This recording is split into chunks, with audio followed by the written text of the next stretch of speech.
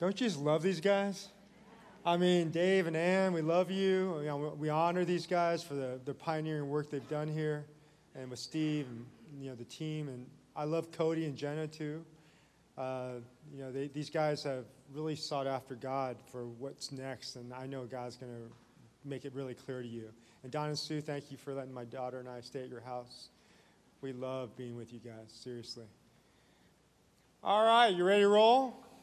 What we're going to ask is that by the time we're done with this message, that you actually respond to it. That if God speaks to you, I'm going to ask that you would stand afterwards and receive prayer for it. But don't feel like you're forced to. But if you feel that you really believe what I'm about to share with you and you want to go for it, then I'm going to ask you to stand, and I'm going to dedicate you and commission you by the end of the time. All right, so we're on a series, right? The 5 surprising things God loves. And you talked about laughter. You talked about purple. I'm going to add another one today. Did you know that God loves dancing? Yeah, he loves dancing. Have you ever thought about God dancing? No, right? It's like some of our traditions, no way. But it's not the typical type of dance you're thinking about. Maybe in John chapter 10, verse 10, it says, I've come to give you life and that you may live it more abundantly. I mean, if you read that verse, how do you not think about God jumping up and down and dancing? It's about life to the fullest. And then when I think about the idea of heaven and earth, we often, when we become Christians, we're thinking about, I can't wait to get to heaven, but how about now? I mean, you pray a prayer, right? Our Father who art in heaven, hallowed be thy name. Thy kingdom come, thy will be done on earth as it is in heaven. So is it possible that we can actually taste heaven right now on earth? And that we can dance right now? We don't have to wait till we get to heaven. Yes, you can. And so I was pondering this some more, and I was thinking about the life that I built around myself for the last 25 years. And I built big churches. I planted churches. We did multi-sites globally. And then something was wrong to me because I was noticing how the people that were coming to our church, their best day was Sunday. And so you would actually, your best day is maybe sitting and then watching me speak, and then you sing some, and then maybe you get a little bit of chills, and you're feeling a little inspiration, and you walk out and go, ooh, that was good. And then you're going home watching the game, and then you're cussing at people next to you on the freeway. And I'm thinking, what the heck? I go, is this really the Christian life? And I found myself over the years, I said, this really feels like Groundhog's Day for Christians, where it's just like repeat, and it doesn't seem like it's getting deeper. And I looked at the city that I was living in. I said, I don't know if it's getting better. It seemed like it was getting worse. And I thought that if really God's present, things are supposed to shift all throughout the city and region. And I said, I don't want to go to my grave thinking that, I was doing something great when maybe I was doing nothing at all. And so I started praying about this, and I said, you know what I need to do? I need to become bivocational. So I actually launched a commodity trading company in Newport Beach, and then I launched a consulting company in Singapore, and then recently I've been hired by a venture cap company in San Francisco. I'm a senior advisor there. And I'm a senior advisor at Rideback Ranch, which produced like the Lego movie and The Departed, and now the movie coming out called The Pope. And I said, that's fun. And then I started working in New York. And as I'm doing all this, I said, okay, now I see what it's like to work in the world. And you know what I discovered? You can dance. We can dance on Monday. It's not just Sunday. You can actually feel the Spirit of God in everything you do. Imagine waking up and your eyes are lit with fire, and you're feeling through your bones the Holy Spirit energizing you. And imagine miracles happening. Yeah, miracles. Did you know it said in Matthew 9 and 10, it says the harvest is plentiful, the laborers are few. We pray that the Lord will send forth laborers into the harvest. And then it says in 10:1, it says, then Jesus took the disciples and commissioned them, says, I give you authority to do what? Cast out demons and heal the sick. Do you believe that? That you have the authority to cast out demons? You go, yeah, there's some demons at work, I know.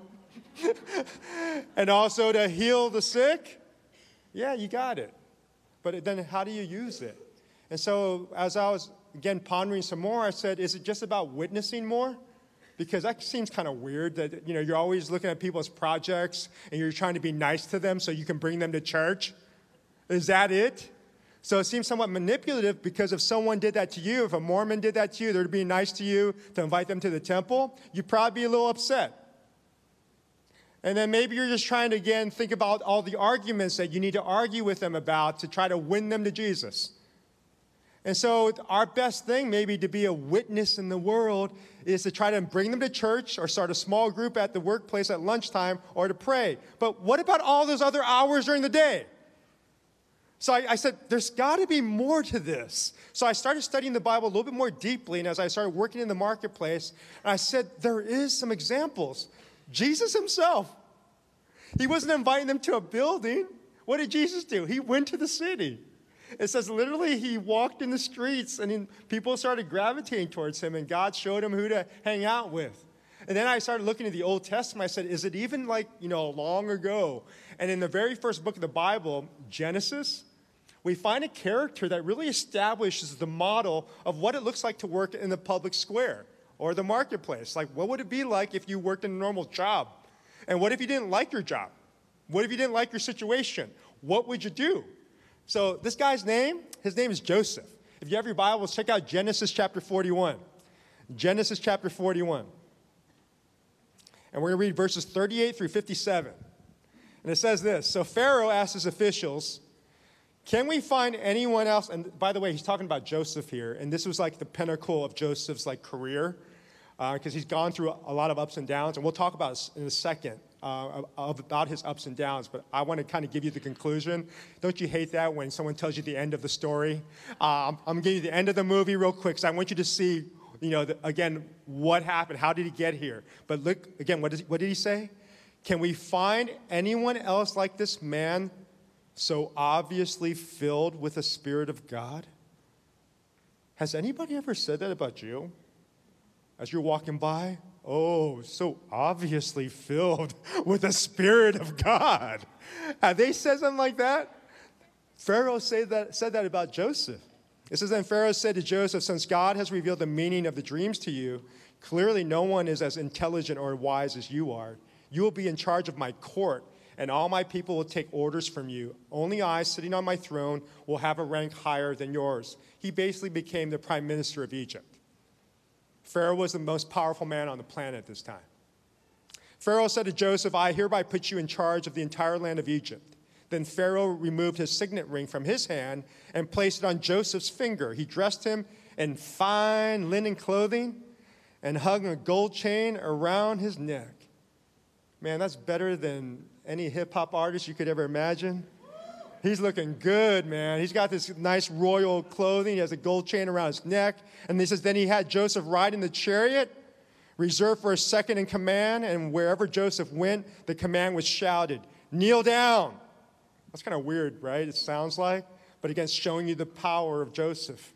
So Pharaoh put Joseph in charge of all Egypt, and Pharaoh said to him, I'm Pharaoh, but no one will lift a hand or a foot in the entire land of Egypt without your approval. Then Pharaoh gave Joseph a new Egyptian name, Zaphenath-Paneah, which means God speaks and lives. Come on, can you fathom that? That you impact people so much that they give you a new nickname? Zaphenath-Paneah. In other words, when they see you, God lives and he speaks. That's your new name. God lives and he speaks. Imagine if you're at school and you're not complaining about your studies. You're not complaining about the teachers and how much you hate math. And they look at you and go, you're unusual. I'm going to call you God lives and he speaks. I feel awesome, huh? You don't have to say yes. It says he also gave him a wife whose name was Asenath. She was the daughter of Potiphar, the priest of On. So Joseph took charge of the entire land of Egypt. He was 30 years old.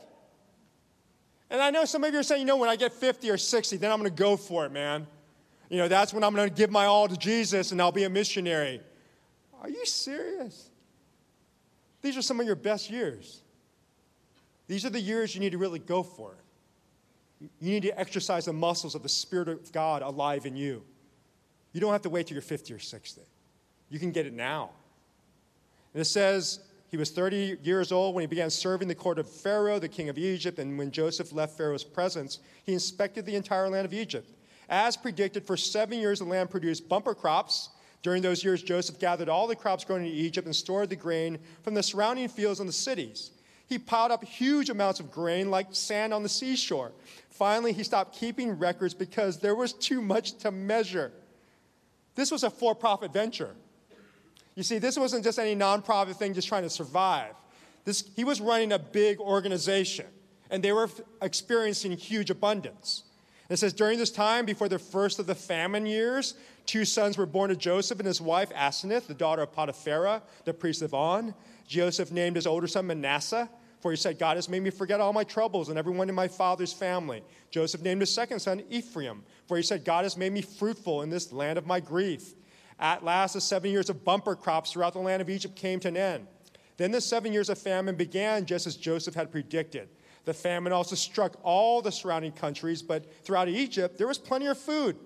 Eventually, however, the famine spread throughout the land of Egypt as well. And when the people cried out to Pharaoh for food, he told them, go to Joseph and do whatever he tells you. So with severe famine everywhere, Joseph opened up the storehouses and distributed grain to the Egyptians. For the famine was severe throughout the land of Egypt. And people from all around came to Egypt to buy grain from Joseph because the famine was severe throughout the world. As soon as I read this, you know what I thought about? And maybe you feel this way. Do you feel that our nation, or do you feel the world's experiencing a spiritual famine? Do you see like devastation going on and a lot of struggles? Have you ever experienced more violence and aggression maybe than in this current culture, where now things are polarized, where literally because a person's of another party, you're going to unfriend them? Can you imagine this right now? Where they're literally your Christian brothers and sisters, but it's because of a political party, you're going to not hang out with them anymore. This is a really horrible time. There's a famine going on in our land, but you know what? There was a secret sauce. There was a secret sauce to Joseph, which helped him to navigate all of this famine. What was the secret sauce? How many of you have a special recipe? A special recipe of a good food. Anybody like that? It's like a secret one, a secret recipe. You can raise your hand if you have one. Yeah, there's a couple of you. I know you guys have some ribs or something that you have some sauce on, right? Well, I have one that I'm known for in California, and then also now around the world. It's my special salmon recipe, okay? And salmon is a beautiful fish. And what I do is people wanted to know the secret of this because literally people who've tasted my fish who don't like fish, they love it, okay? I mean, they really love it. And so what I've done is I put together a special concoction of different ingredients. And it's unique. And again, I can't tell you. Right now, my son's the only one that knows in case I die, okay? So I want it to be passed on. So I do all this stuff. I won't tell you the ingredients, but I'll tell you a little bit my preparation. What I do is I go to Costco, and I got the nicest one I can find that has the least, food color in it. And then I bring it back to my house. I unwrap it, and the first thing I do is I put it under the faucet, and I wash it off because there's a weird film on the fish. Did you ever notice that? It's a kind of gunky, gross film. I wash it off, but as I'm washing it off, this is one of my secrets. I massage the fish. Yes, I just massage it, and I start loving the fish. I'm loving that baby, man. I'm loving that fish. And I take it to the next level. You know what I do? I start praying for the fish. I said, God, man, let this fish taste so good. Like, work your magic in this fish because I really want everybody to say how awesome this fish is, God. So I'm praying for the fish, and then literally then I go through my whole thing, and I let that thing marinate for 24 hours. So literally, by the time you get it, and by the way, the number one mistakes about fish, and some of you don't know this yet, the number one mistake is you overcook it, all right? It's just way too dry. So you please watch the timer, all right? And let it still be moist when we eat it. All right, so when you eat my fish, what happens? You put it in your mouth, it starts to melt in your mouth. It starts to have these like little blossoming effect. And suddenly it's a transcendent experience. It's like you're seeing Jesus. Yeah, that's my fish, man. It's an awesome fish. It's my secret sauce, and I can't tell you. Now, what was Joseph's secret sauce? See, this is the thing. You think, man, to be a Christian in this day and era, man, it must be really hard. Only pastors get paid for it. They're really deep with God, but how about the regular me? And then what if you have a job that's like known as a blue-collar job? It's menial, and you're doing the same thing over and over again. And what if you even have a great job that at first when you got it, you loved it. But to be honest, it's like steak. You can eat steak every day and get sick of it. So how do you take whatever job you have and you make it exciting, and there's some secret sauce to it, where there's some spice and there's some joy to it? Joseph gives us some insight.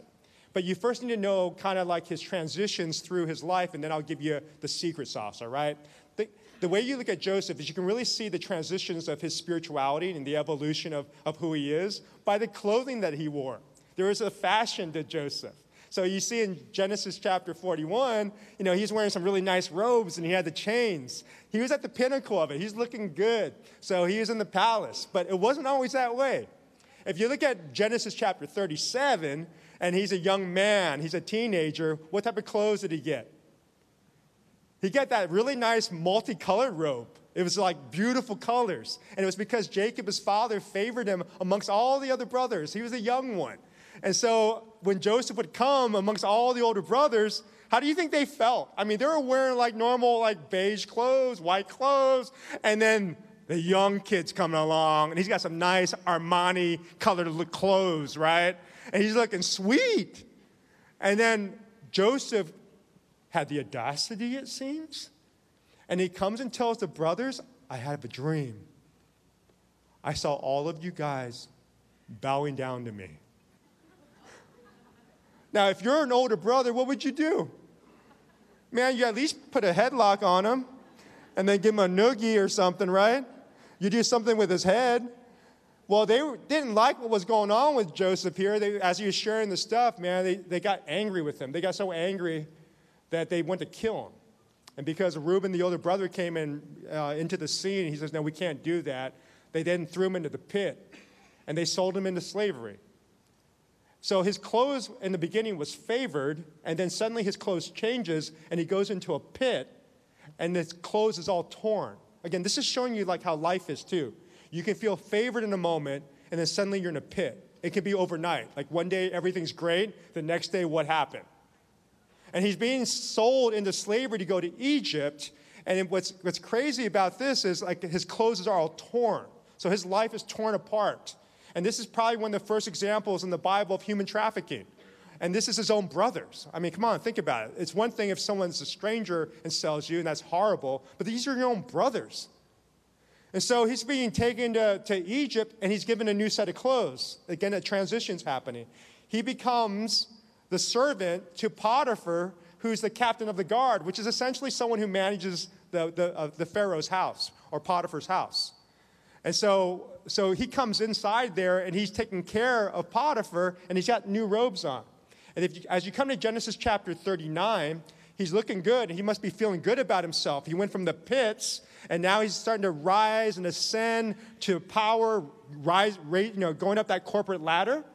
And then suddenly, Potiphar's wife looks at Joseph, and she kind of has interest in him.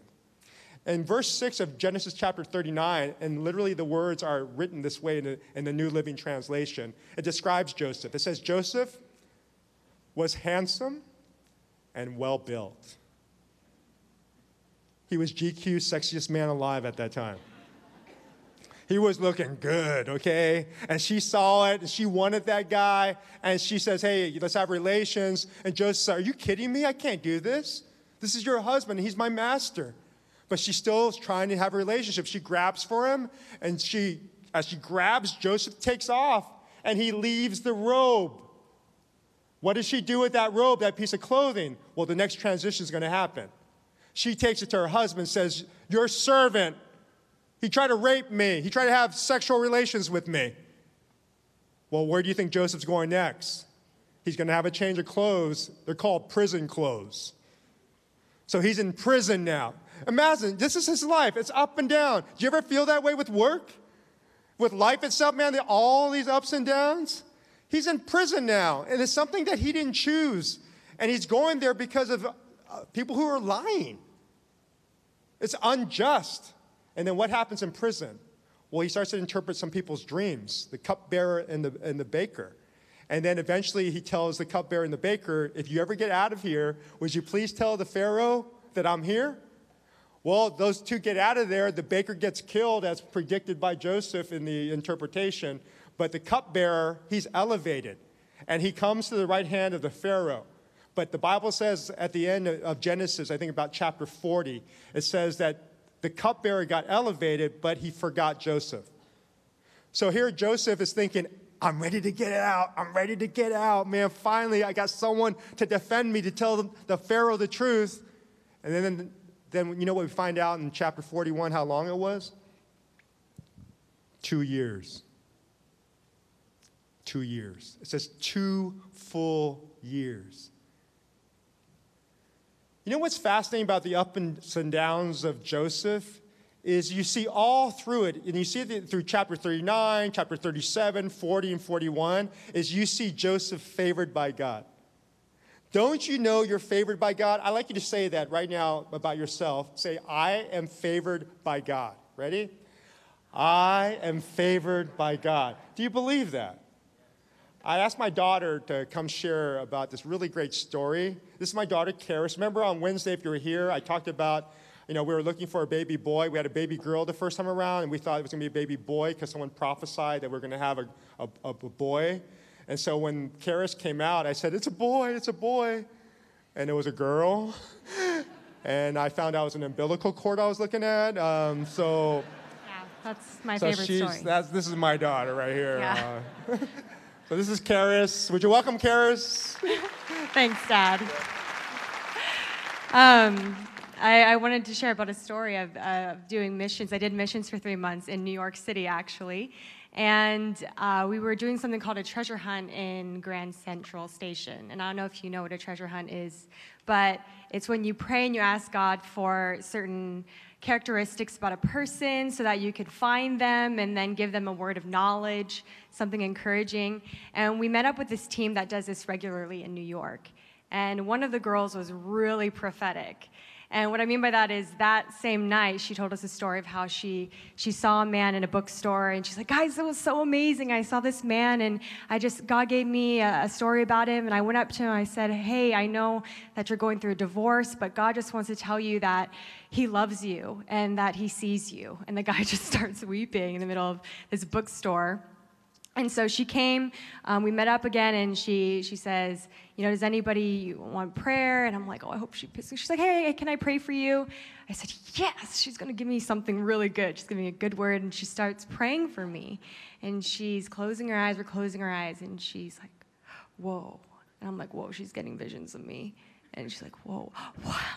I'm like, whoa, what am I, the president of the United States or something? Like, this is going to be so good. And she opens her eyes, she goes, God loves your dad a lot. And I was like, oh, anything else? She's like, no, I just see him as a favored son. God just has his hand on his life, and he's a favored son. And I was like, wow, that's amazing. She's like, yeah, that's all. I was like, thanks. Thank you, Karis. I love that story. I felt this honestly all my life since I was a kid. Before I was even a Christian, I felt someone was looking out for me. And it's true. The fairy tale is true. You are favored by God. You are made in his image. Perfection is running through your veins. Who's in your body once you accept Jesus? The Holy Spirit, right? My question is to you is, what the heck are you doing with them? My guess is you're supposed to dance with them. You see, he's living in us. Are you tapping that for every day? Or is it just Sunday mornings when suddenly you're inspired by a song or sermon? How about in the workplace? Can you tap it? What are you supposed to do with that? Well, here's the secret sauce. There's 3 things that are the secret sauce of why Joseph was able to navigate things. He went from the pit to the palace. How did he go through the ups and downs and he still was content and he still was alive? He was still interpreting things. He was kind of flowing with it. Even in prison, he wasn't out of prison. He was in prison when God was using him. If he could have been depressed and not talking to anybody and been in solitary confinement, but he's still engaging. He's still using his gifts. What's the secret sauce? 3 things.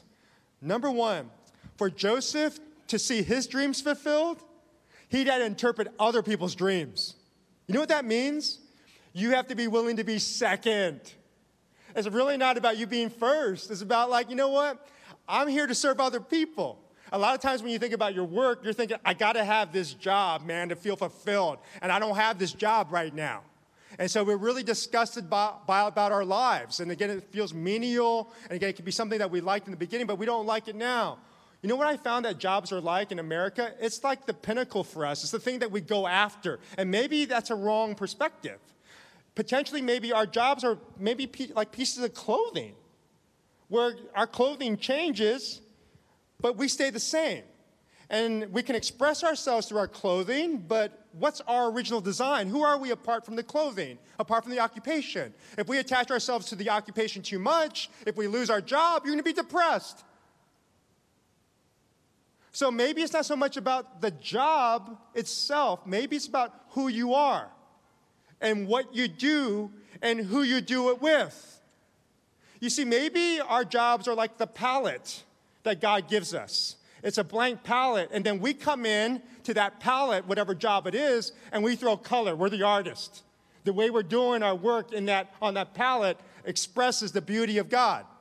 Where people then look at us and say, yeah, he speaks and lives. I can't imagine. Look what you're doing. I mean, it's like anybody else's job, but you're different. You see, the truth is, jobs and palettes will change. They're going to change. Some of the best jobs in the world weren't around 10 years ago. Did you know you can actually get paid to test luxury beds? There is actually a job to be a Ben & Jerry's taste guru, where you can get paid $40,000 to $200,000 a year to taste ice cream. You go, dude, you don't have to pay me. I'll do Ben & Jerry's any day for free. But there's jobs that come and go. So is it really about the job? I don't think it is. I think it's about who you are when you're in the job. Because think about Jesus. Do you think Jesus is in heaven before he came down to earth and he's going, what is the most influential job I could have to really impact the people for the world? Oh, I know. Carpentry. Yeah, carpentry. Yeah, man, that's the best one. Wood making, We know Jesus was a carpenter. He was a physician. He was a bread maker, he was a wine maker, he was a teacher and a rabbi. You know what he ultimately was? And if you didn't know who you are when you came in here in terms of your calling, you're going to walk out of here knowing what your calling is. You know what it is? Servant. I'm here to be a servant. You don't have to go out there and think, I got to go make it happen. No, he's already making it happen, it says in John 5. He's in and around you and he's already working. Your job is to respond to his movement. We call that the dance. He is leading us in the dance. When you're on the dance floor, you're not with your partner trying to move them to a certain position over here on the dance floor. That's not the goal. The goal in the dance is to be in the moment.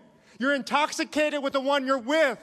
You're lost. You're breathing her in. Why can't that be like our relationship with Jesus? That no matter what you're doing, you're lost in the moment. You're fully attentive to who's in front of you and what you're doing and how you're doing it. Maybe that's the art. That's the color of life. We got one person that believes. The second thing that's important, that's huge. Did you see what he said in Genesis 41 there that I read to you? What did he say about that? Genesis 41. Let me make sure I got that verse right. It says, can we find anyone else, in verse 38, anyone else like this man so obviously filled with the Spirit of God? You know what that word spirit is in the Hebrew? It's the word ruah. Say ruah with me. Ruah. It just sounds cool. One more time. Ruah. Ruah can be translated also wind. So it says, so obviously we can see the wind of God in him. You know what? Joseph literally blew people away. He blew people away with the force of his presence. So imagine like you're walking into a room in the spiritual realm and the winds are blowing. The darkness is running away. Demons are fleeing. Your feet are hitting the ground and lightning bolts are sparking from it spiritually because you've been given Jesus' authority. You're made in his image. Perfection's running through your veins. Spirit of God. Do you run with that energy? You see, the energy of that is not just to give you joy, but what it does, it actually helps you become creative. It helps you become creative with menial tasks against a palette. You can become creative in any job. You can be loving in any job, and you make the area beautiful. You know, the third thing, I got to finish it up. The third thing is really critical here. What else is it? As you look at this, it's a beautiful picture of Joseph understanding the secret sauce. The third thing can be decoded because it seems like it's in code. At the very end of this passage in Genesis 41, it says Joseph named his sons Manasseh and Ephraim. All right? And you go, why is he just bringing this up suddenly? Like he's at the pinnacle and he's naming his sons Manasseh and Ephraim. Well, it's because he's telling you the code of the secret sauce through the names of the sons. Manasseh means what? Forget. He's forgetting all the hardship that he got from his brothers. He's not going to hold a grudge. So forget means he can't eradicate it from his mind. I mean, you're human. But you can treat people like you've forgotten. He's forgiving, in other words. He's giving grace. So he named his son Manasseh, forgetting. I'm going to let the past be the past. I'm moving on. And then he says Ephraim. You know what Ephraim means? Fruitful. Abundance. So he's going to say, man, look at how much God's blessed me. He's not going to look at the lack. Look at what God's given me. And then it says at the end of Genesis 41, he's giving it away. So what's he doing at work? He's blessing other people. Instead of always looking at what I don't have, well, what do I have? Well, I got a lot. I'm going to start giving it away. And what do you give away? Love. Love. You're giving away love. You see, because love is the most supernatural gift of all. Every one of us can give love at work. And what does love look like? Well, it's when you see a person where you're not distracted. You really see individuals. You look beyond the facial part and you try to see their soul because God will give you x-ray eyes. And I'm finding as I go around the world, he helps you to see people like they've never been seen before. And that's when they really see Jesus because that's the way Jesus walked. And that's the way Joseph walked. He saw things beyond the temporal and the physical. He saw the divine. He's giving you those set of eyes. He's giving you those eyes for your wife, for your son, for your daughter, for the people at work. And when that happens, the whole game changes.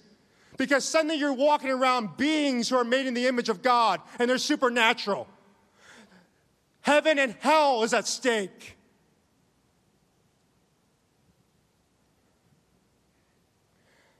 I was at my son, I remember being floored. I had expected all my kids to go through universities and stuff, the normal stuff when I was younger. And my son had told me that I said, what do you want to do? He said, I want to be a hairstylist. And I go, I said, you're Asian. I was thinking in my head, this is not what Asians do normally.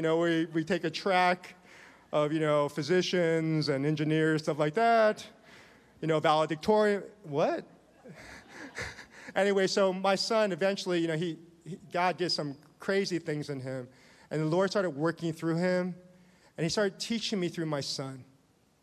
And what I found is that God used my son to teach me the supernatural. My son, he started praying for people.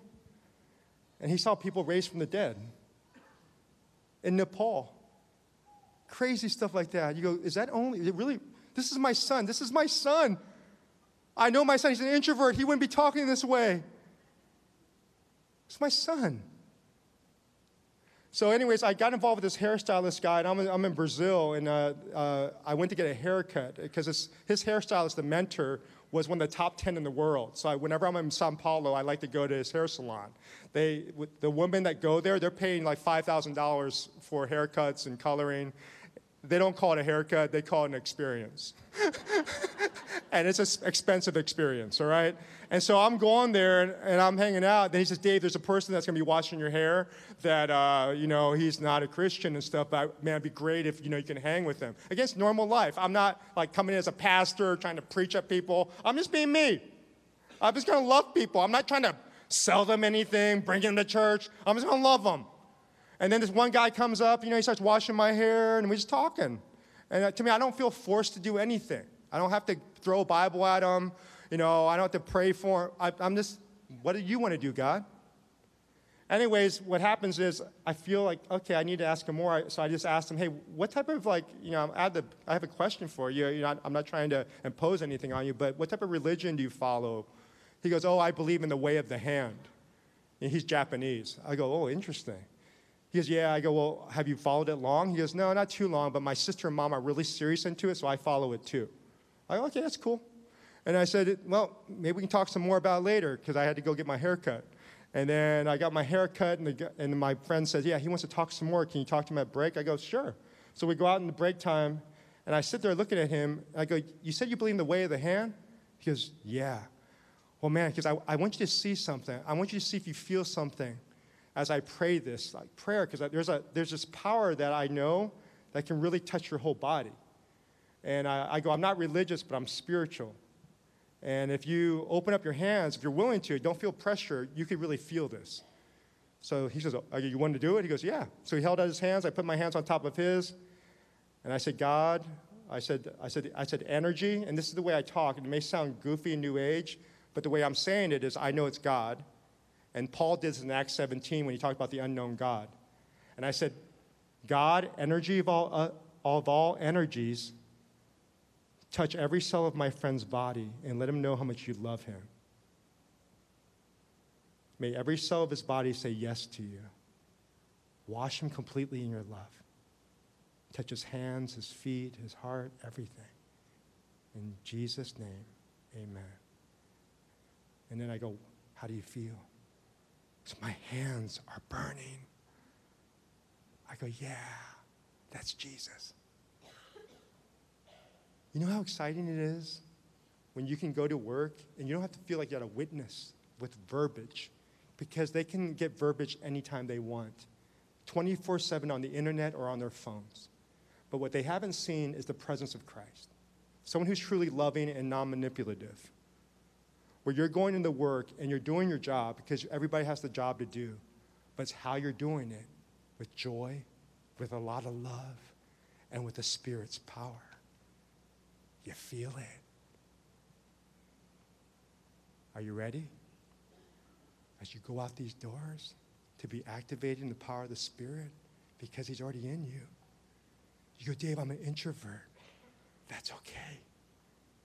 I remember there was a moment, seriously, where a person was praying for me, pumping my head. I told the people, Troy, they're pumping my head. I couldn't stand it because I'm a germaphobe. And they're touching my head with their hand. I didn't know where that hand was. And then they're praying loud, and there's a lot of people around me. They're pumping me. And I'm embarrassed because I know they can hear this guy. He's yelling, praying for me. And I'm saying, what's this guy doing? It's so embarrassing. And in the middle of that embarrassment, I heard a voice. Oh, Dave, you care more about what people think than receiving my power. And then I just lost it. I did the ugly cry. I mean, everything started going around everywhere. And as I was crying, and I'm sure we were a spectacle, and the guy was pumping my head, I said, but God, I can't do it like him. You know what I heard? You don't have to. You know my Holy Spirit? He's like the introvert of the three of us. And that's biblical. He's called the Comforter. You don't have to be loud. You don't have to be outgoing. You just have to learn how to dance. Come on. You want this? If you want this, stand, and I'm going to pray that God would activate this type of mindset in you, that when you walk out of here, it's every day you can dance with God. Stand if you want that. Holy Spirit, you're so good. You're awesome. You allowed us to come here on this cold winter day and experience the warmth and fire of the Spirit of God. There's no one like you. There's no God like you. And God, you've given us the delight to not only walk with you, to flow with you, but to literally dance with you. We pray that you would fill our spirit with your joy. Enliven us again to life. Bring back those childlike eyes again when we looked at the world with wonder and magic, where we really believed that there was things that were unseen, and we really believed that there was powers greater than us. And then, God, we pray that the Holy Spirit would become alive in us, so literally we'd be able to heal the sick through your power. We'd be able to cast out the demons of our own hearts and voices and people that we struggle with, the curses of our families generationally. Father, we pray that you'd come and heal that now. Lord, if there's any disease in us literally right now, we pray that there be healings in this room. God, we don't come in as a weird way. We come humbly, knowing that you're the healer of all. And we trust you, not only to be the God of Sunday, but to be the God of the whole week. In the name of the Father, and the Son, and the Holy Spirit. Amen.